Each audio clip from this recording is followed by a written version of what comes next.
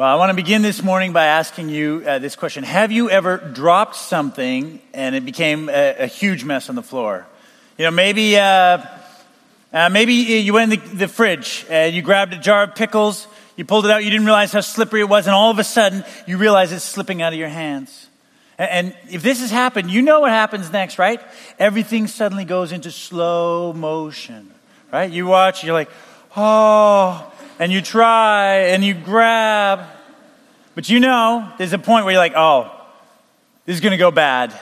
And that thing hits the floor, it smashes, and glass shatters everywhere, and pickles roll everywhere, and pickle juice seeps everywhere. Right? Has something like that happened to you? Maybe it's not a jar of pickles, maybe it's a can of paint. You know, you went in the bedroom, you're like, I'll just some touch up, and next thing you know, there it is through the air. On the carpet. I read about a guy who went into the pantry to get a jar of salsa. And it slipped out of his hand, and he watched as it went down and just exploded. Salsa on the wall, salsa on all the jars, salsa on the door, salsa on his legs. He looked down, he saw what a mess it was, how much work it was. He quietly closed the door. Turned to his wife, said, honey, I think it's time to sell the house. Right? I mean, it's terrible when these things happen, but they just happen, right? I mean, it's frustrating, though, because, you know what? We weren't trying to make a mess. In fact, we're doing the opposite. We're trying to help. We're trying to get the pickles or paint the bedroom or get the salsa, and it just happened. And now suddenly, you know, our life has changed. We got to spend an hour cleaning the whole thing up. We have this mess. Now, messes happen, but sometimes the real mess in our life isn't something that lands on the kitchen floor, is it? I mean, sometimes the real mess in our life is much bigger than that and takes a lot more work to clean up. Sometimes the real mess in our life comes in the relationships that we have. And the really messy ones are always relationships with people that we have a very important relationship with, family or friends or coworkers, people that are important to us who have a huge influence in our life. And sometimes it's the same thing. You know, we don't mean to make a mess. No, nobody that I know goes into a relationship saying, well, I'm going to make a mess out of this. It's just like that jar of pickles or that can of paint. You don't expect it. You don't plan it. And yet something goes wrong and something is said and something is done and something else happens and it gets worse and worse. And you know, sometimes it seems like the harder you try to fix it, the greater the mess becomes. Until you're stuck. Until you're saying, my goodness, how did I get here? I mean, I had such good intentions. I meant for this so well, and now it's this huge mess. And sometimes if that mess goes on for a long time and gets really bad, sometimes we begin to ask other questions like, where's God in all of this? Does he know? Does he see all this? And if he knows, if he sees it, does he care? And if he cares, why isn't he doing something about it? You know, the story that we're going to look at today is a story about three people for whom this exact thing happened. Three very good people who were in a good relationship with one another, who tried to do what was best in their situation, and yet somehow it all fell apart. It all became incredibly messy. And it's a story of how God is part of that, and how he sees what happens, and how he responds to the mess that comes into their life. And so if you have your Bibles, I want to invite you to turn with me to Genesis chapter 16. Genesis chapter 16. If you didn't bring a Bible, there should be one somewhere in a chair near you there. And you can find this story on page 11 of your Bible. The story is about Abram and his wife Sarai and a third person, an Egyptian servant of theirs named Hagar. And if you haven't been with us over the past number of weeks, if you're not familiar with the story of Abram and Sarai, the story begins when God calls Abram out of the land of the Chaldeans, out of ancient Mesopotamia, calls him to follow him into the land of Canaan. And there in the land of Canaan, he makes him this incredible promise. He says that from Abram would come this great nation, and that nation would possess that land in which he lived, and that from that nation, God would bless all the nations. It was a beautiful promise, and it's a promise that God, by this time, has repeated several times. There's only one very major problem to all of this, and that is that Abram and Sarai continue to get older and older, and they still haven't had any children. In fact, they can't seem to have children. And this, obviously, is a major problem for them. It's a problem for them culturally, because in that day, if you couldn't have children, it was considered the curse of the gods. It was considered that somehow the gods were unhappy with you, and therefore they weren't allowing you to have children. But not only culturally, much more importantly for them, it was a theological issue for them. Because this God who had come to them, who had called them out of the land of the Chaldeans and into Canaan, he had made this promise to them, and yet they've waited and waited and waited, and he isn't doing anything. And so this poses a real dilemma for them. I mean, the question for them is this: is the problem that this God is not trustworthy, that he can't actually fulfill his promise? Or is there something wrong with us? Is there something that we're missing? It's been 10 years since God called them. 10 years that they've been trying to have a baby. And if you've ever had an experience with infertility, you can imagine how very hard all of those 10 years would have been for them. And this is where they are when we come to this story. And so we want to begin by reading the first 4 verses of Genesis chapter 16. This is the word of God. Now Sarai, Abram's wife, had borne him no children. This was the problem. She had a female Egyptian servant whose name was Hagar. And Sarai said to Abram, "Behold now, the Lord has prevented me from bearing children. Go into my servant. It may be that I shall obtain children by her." And Abram listened to the voice of Sarai. So, after Abram had lived 10 years in the land of Canaan, Sarai, Abram's wife, took Hagar the Egyptian, her servant, and gave her to Abram, her husband, as a wife. And he went into Hagar, and she conceived. Okay, let's stop there. So here's the situation. 10 years, no children. Must have been huge pressure on Abram, but especially on Sarai. And after 10 years, she comes to Abram. She says, "You know what, Abram? I got an idea. I got a plan. Might not be my first choice, but it's totally legitimate." She says, "I'm going to give you my maidservant, Hagar, to be a surrogate mother for us, to have a child for us." Now, you and I, we might struggle a little bit with that, because in part we know how the story turns out. We might say, well, is that really a good thing to do? But you have to understand, in that day it was totally normal and acceptable. In fact, archaeologists have found a number of documents from that time that show that this was a common practice of the day. In fact, in many ways, it was expected of a couple that couldn't have children that they would do this. And it was understood that the child that would be born to that servant would legally and in the eyes of everyone in that culture belong to the woman who was the owner of that servant.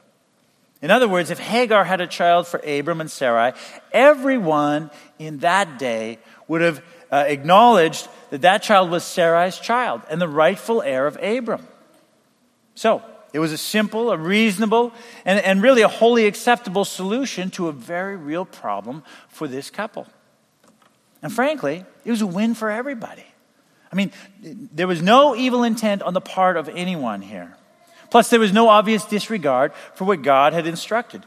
Because if you look back in the previous chapters, God has told Abram several times that through him, he would have this nation that would come, this child that would become this nation. But nowhere does he physically say that physically that child would be born of Sarai. Plus, in that day and culture, as we've already pointed out, that child would actually be considered to be Sarai's son.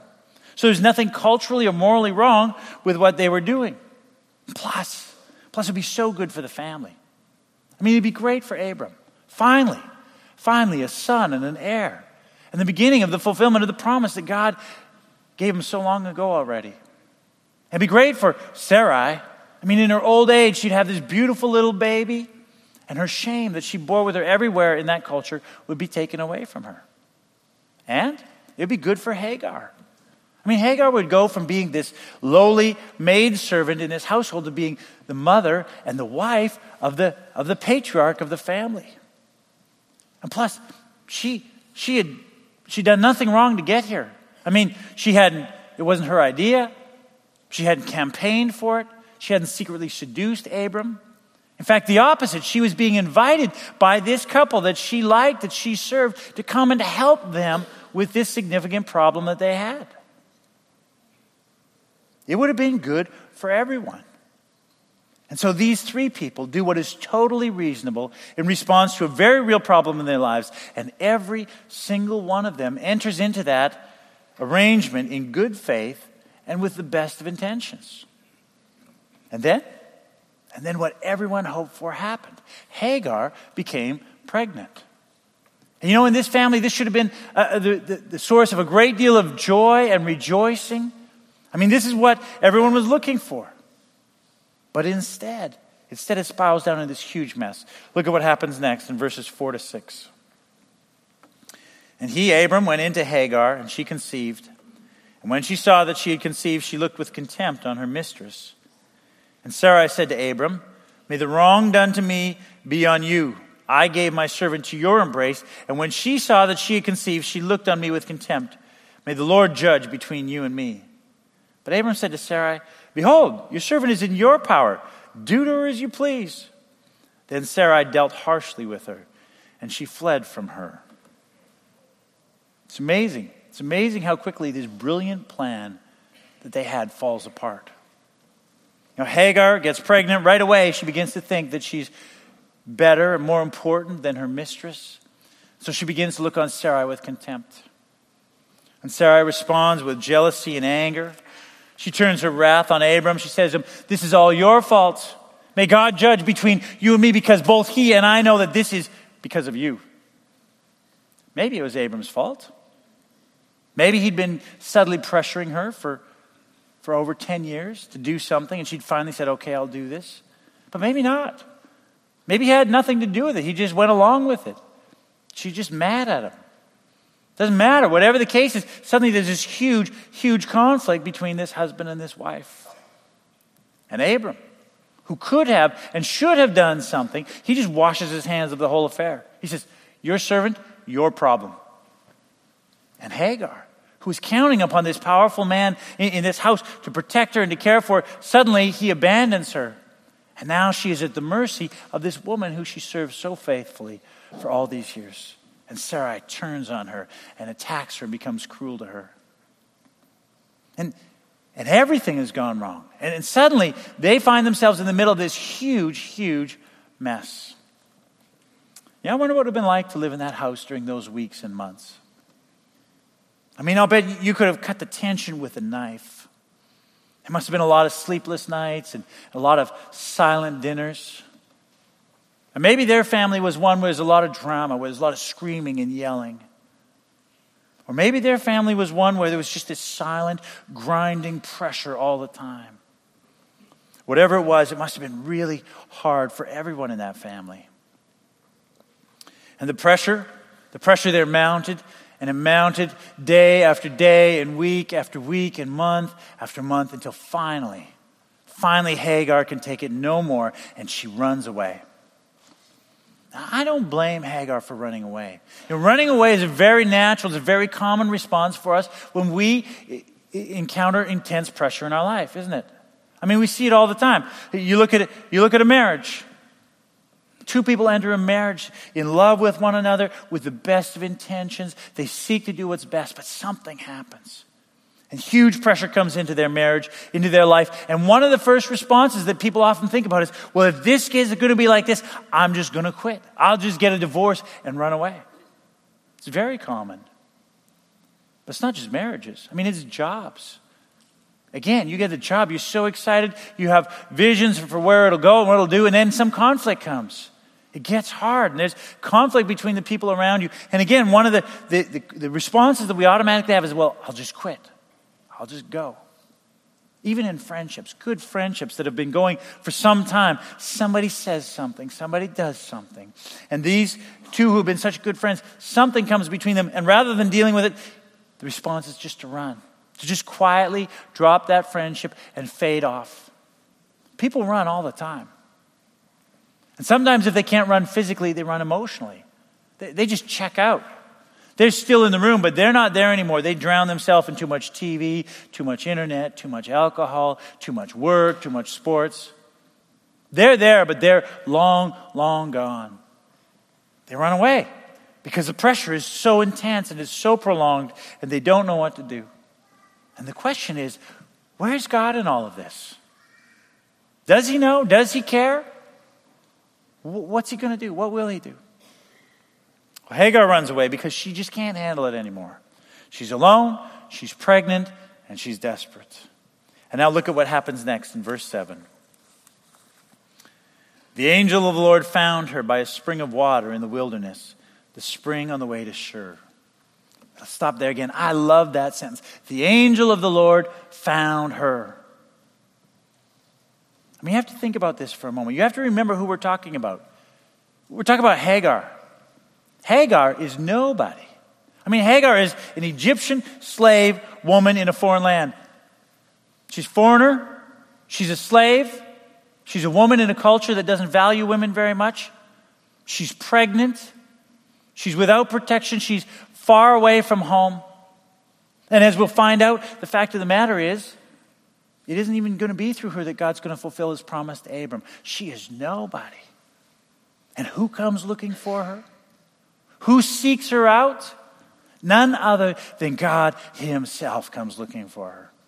In fact, theologians have a conversation about this, and there's a good case to be made that the one who came looking for her, the angel of the Lord, is really none other than Jesus himself, the second person of the Godhead. He comes looking for Hagar. Now, we don't know that for sure, but no matter what the case, the fact of the matter is the angel of the Lord came looking for her until he found her. Now, of course, he knew where she was. But the image here is of this angel who comes seeking her. He comes from village to village, from well to well, asking, have you seen this Egyptian woman? All by herself, pregnant, not doing well. Have you seen her? Because I'm looking for her. I'm seeking her. And he follows her until he finally catches up with her. You know, if Abram was still camped at Hebron when this story took place, that means that by the time the angel caught up with Hagar, she would have been at least 70 miles away, on foot, pregnant. That's a good week alone in the wilderness, running away. And God doesn't give up. He pursues her until he finds her. Even though she's so far away from home, he keeps seeking her out because this is who God is. This is his character. When everything's a mess, when we're heartbroken and running away and far from home, he doesn't just let us go. He doesn't just say, well, your mess, you deal with it. Good luck.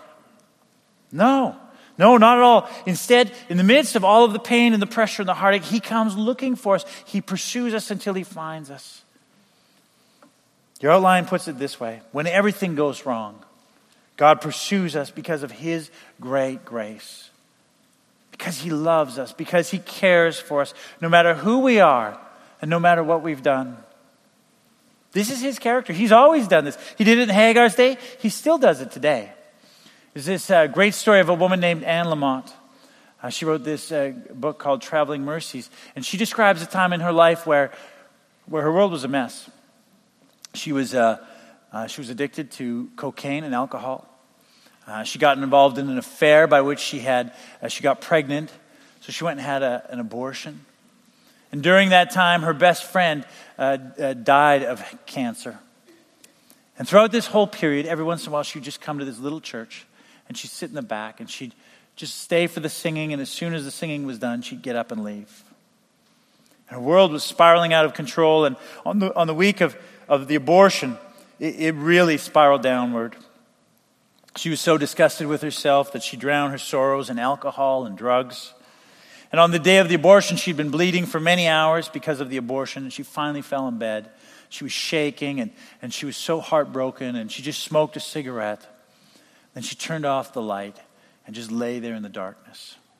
And she said that as she lay there in the darkness, she became aware that there was someone else in the room with her, just sitting there in the corner. She thought it must have been the presence of her father, because she'd always felt his presence when she was frightened and alone. But she said the feeling was so strong that she actually turned on the lights and looked around the room. Of course, no one was there. So she turned the lights back off again. She lay down in the dark. But after a while she lay there, she said, she began to realize that the person who was in the room with her was actually Jesus himself. That's interesting. When she realized that it was Jesus in the room with her, this is what she wrote. She said, I was appalled I thought about what everyone would think of me if I became a Christian. And it seemed an utterly impossible thing that simply could not be allowed to happen to me. And she turned to the wall. She said out loud, "I would rather die." And she fell asleep. The next morning, she woke up, and the feeling was gone. She said, "Well, that must have just been the drinking and the fear and the self-hatred and the bleeding." But she said after that, it felt like everywhere she went, there was this little cat that was following her, just asking, waiting for her to reach down and to pick it up, open the door and let her in. But she said she knew what would happen if she did that. I mean, if you let a cat in, even for just one moment, just give it a little milk, stay forever. Well, a week later, she went back to that same church. And on that morning, she said she was so hungover, she couldn't even stand up for the singing. She stayed through the singing, and she decided to stay for the sermon. And she thought what the pastor said was so ridiculous, she couldn't believe anyone would listen to it. And then when it was done, the congregation began to sing one more song. And she said as they sang that song, it became so raw and so pure for her that she just couldn't get up and leave. And this is what she writes next. She says, "It was as if all the people were singing in between the notes, weeping and joyful at the same time. And I felt like their voices or something was rocking me in its bosom, holding me like a scared kid. And I opened up to that feeling, and it washed over me. I began to cry and left before the benediction, and I raced home, and I felt that little cat running along at my heels. And I walked down the dock past dozens of potted flowers. And I opened the door to my houseboat, and I stood there a minute, and then I hung my head, and I said, 'I quit.' And I took a long, deep breath, and I said out loud, 'All right, you can come in.'" And then she writes, "So this was my beautiful moment of conversion." You know, in the messiness of her life, when all that she wanted to do was run away, just get away from it all, Jesus pursued her by his grace, by his deep love, because he loves her so much. He did it for Hagar, and he still does it today. You know, if there's a mess in your world and you just can't seem to get it under control, and all you want to do is run away, you need to know that Jesus wants to enter into your world because he cares, because he loves you, because he is so full of grace.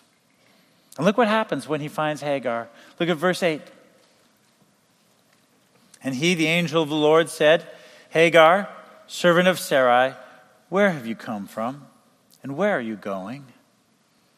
And notice several things there. Notice, first of all, that he speaks to her by her name. He knows who she is. Notice also that he speaks to her with great dignity. He doesn't say to her, "You foolish woman, what are you doing here?" He doesn't say to her, "Stop crying, smarten up." He doesn't scold her. He doesn't lecture her. Instead, he speaks to her with gentleness and compassion and dignity. But notice also that he reminds her of her identity. He says to her, "Hagar, the servant of Sarai." He reminds her of who she is. And then he asks her this, "Where are you coming from and where are you going?" And you know, when we're running away from huge pressure in our life, when we just want to get away from it all, he comes to us and he addresses us with dignity. And he reminds us of who we are. He says, "You know, Jonathan, servant of Jesus, where have you come from? And where are you going?" And you know, then he just listens. And you notice that when he asks Hagar this question, she just pours her heart out to him. She tells him everything. She tells him how Sarai has been so cruel to her and all the things that happened and how Abram didn't help her and what happened next. And then he shares how deeply hurt she is. She says, I didn't mean for any of this to happen. She just pours her heart out to him and she tells him all about the past. And you know what he does? He just listens. He just hears her all out. But notice that she doesn't tell him about the future. She doesn't tell him about where she is going. Now, it's pretty obvious where she's going. The well is on the way to Shur, and Shur is on the border between Canaan and Egypt. She is going back to Egypt. She's not quite sure what's going to happen there, but that's where she is going. If you're running from the pressures in your life, the question for you is this: where are you going? Are you going back to Egypt? Have you thought about that? I mean, what do you think is going to happen to this runaway, pregnant Egyptian slave woman when she gets back to Egypt? You think they're going to roll out the red carpet, invite her to come live in the palace? Of course not. Now, certainly on some level, she knows that.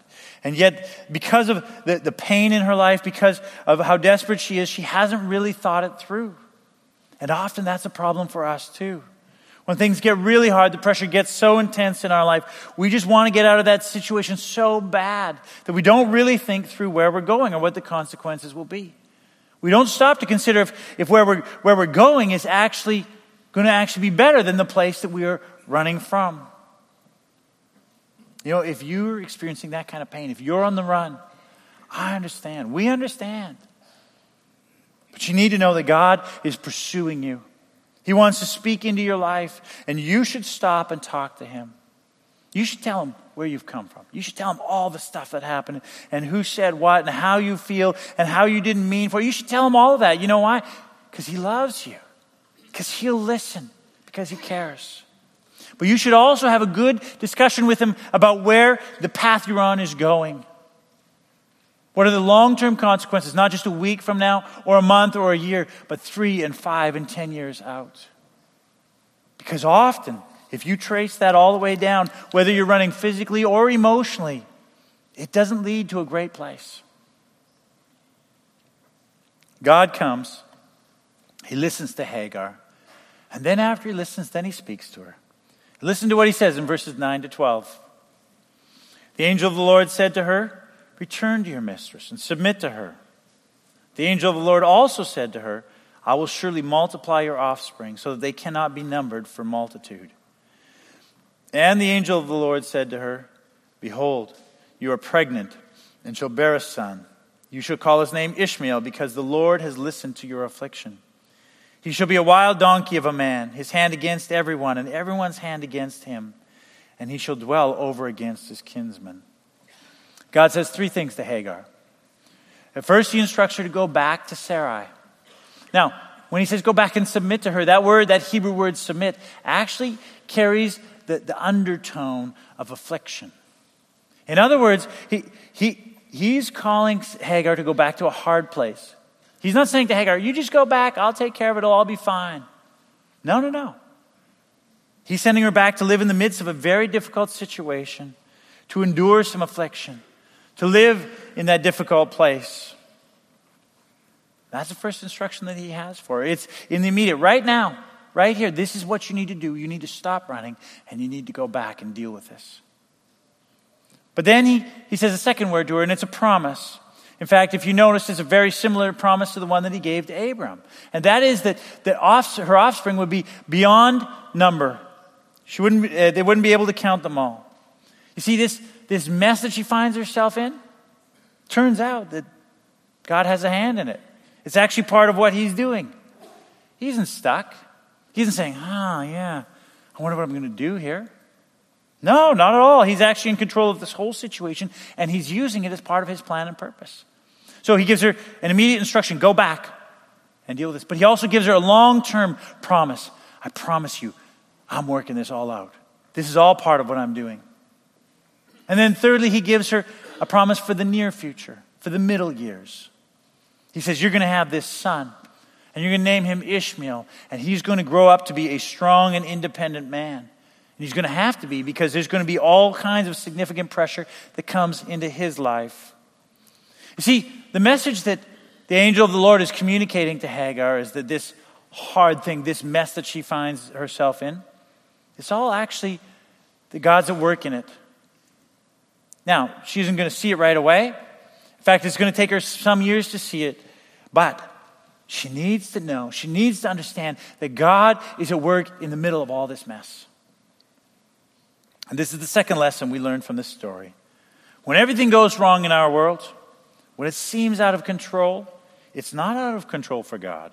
In fact, God is at work in the midst of it. And here's the point. God will work through our circumstances if we let him. You see, The problem that we have is that we often misunderstand how God works in our lives. We think that, there's this day when we give our life to Jesus. We commit to him. And then if we were to plot what would happen in our life, our spiritual growth, it would go like this. It would go in a straight line. We would just grow steadily, slow and steady, all the way until the day we die. And then we go to heaven. We say, well, that's how we should grow spiritually. But that's not at all how anyone grows spiritually, is it?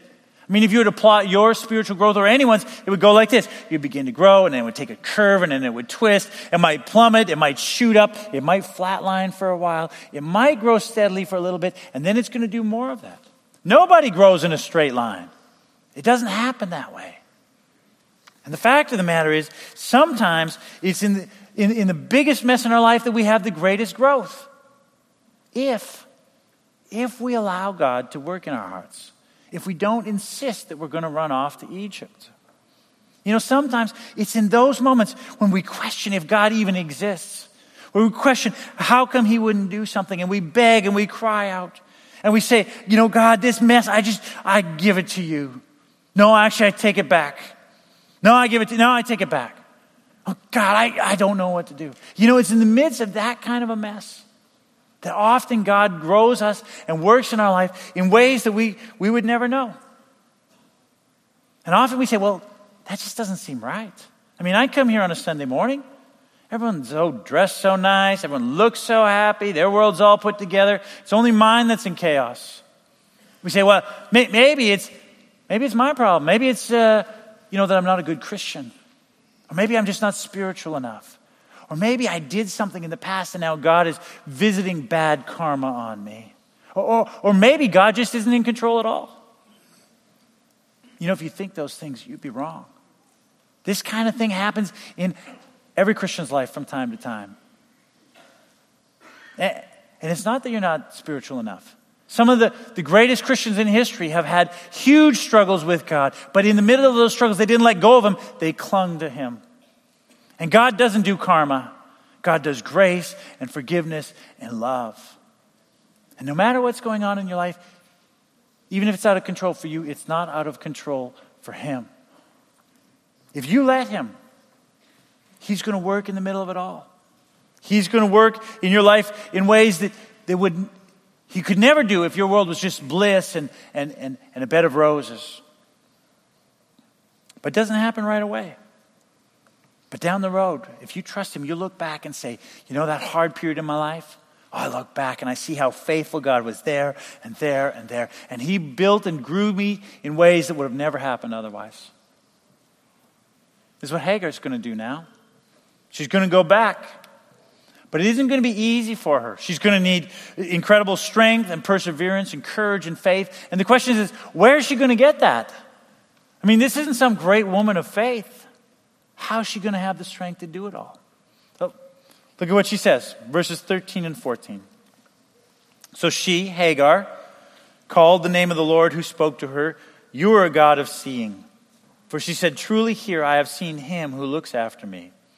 Therefore the well was called Bir Lahai Roi.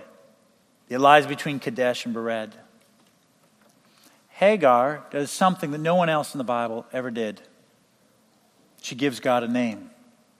She's the only one in all the Bible, this frightened runaway Egyptian slave, to give God a name. And the name that she gives him is, "You are the God who sees me. You're the God who sees my mess.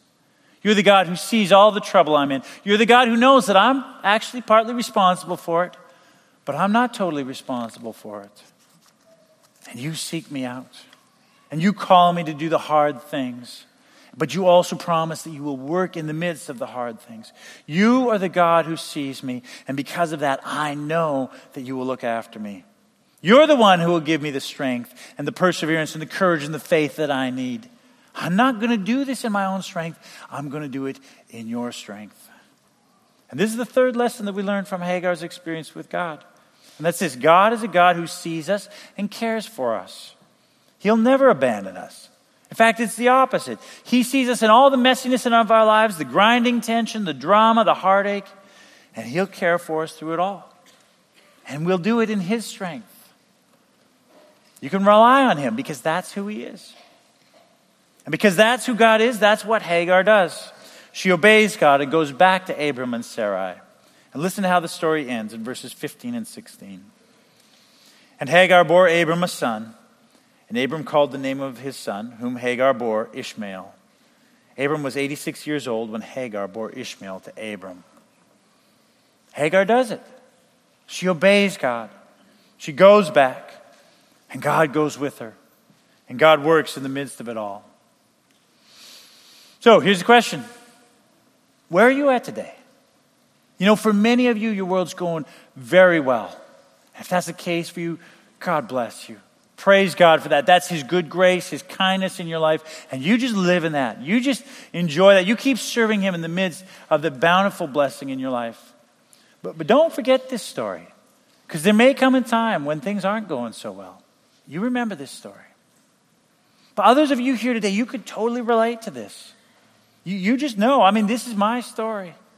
I entered with good expectations, with good intentions, and it's a mess.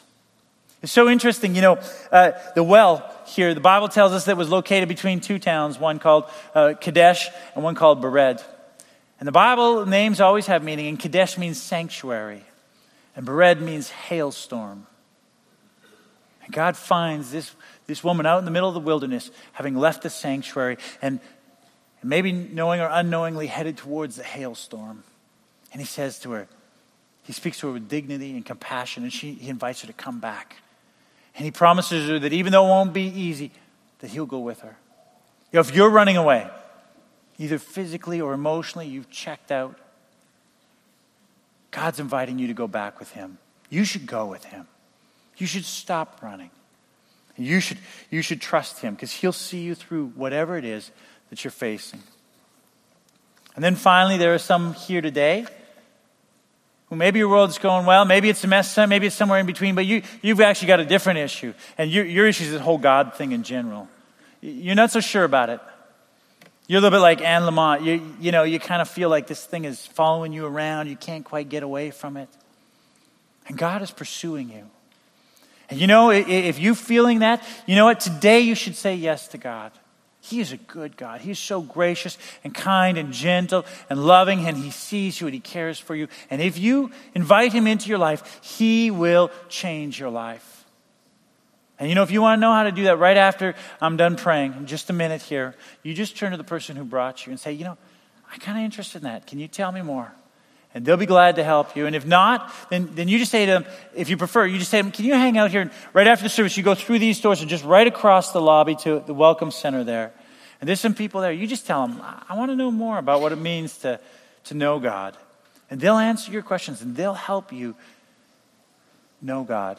If you feel God tugging on your heart today, don't leave this place today without answering that call on your life. He loves you and He'll change your life. All right? All right, let's stand for closing prayer.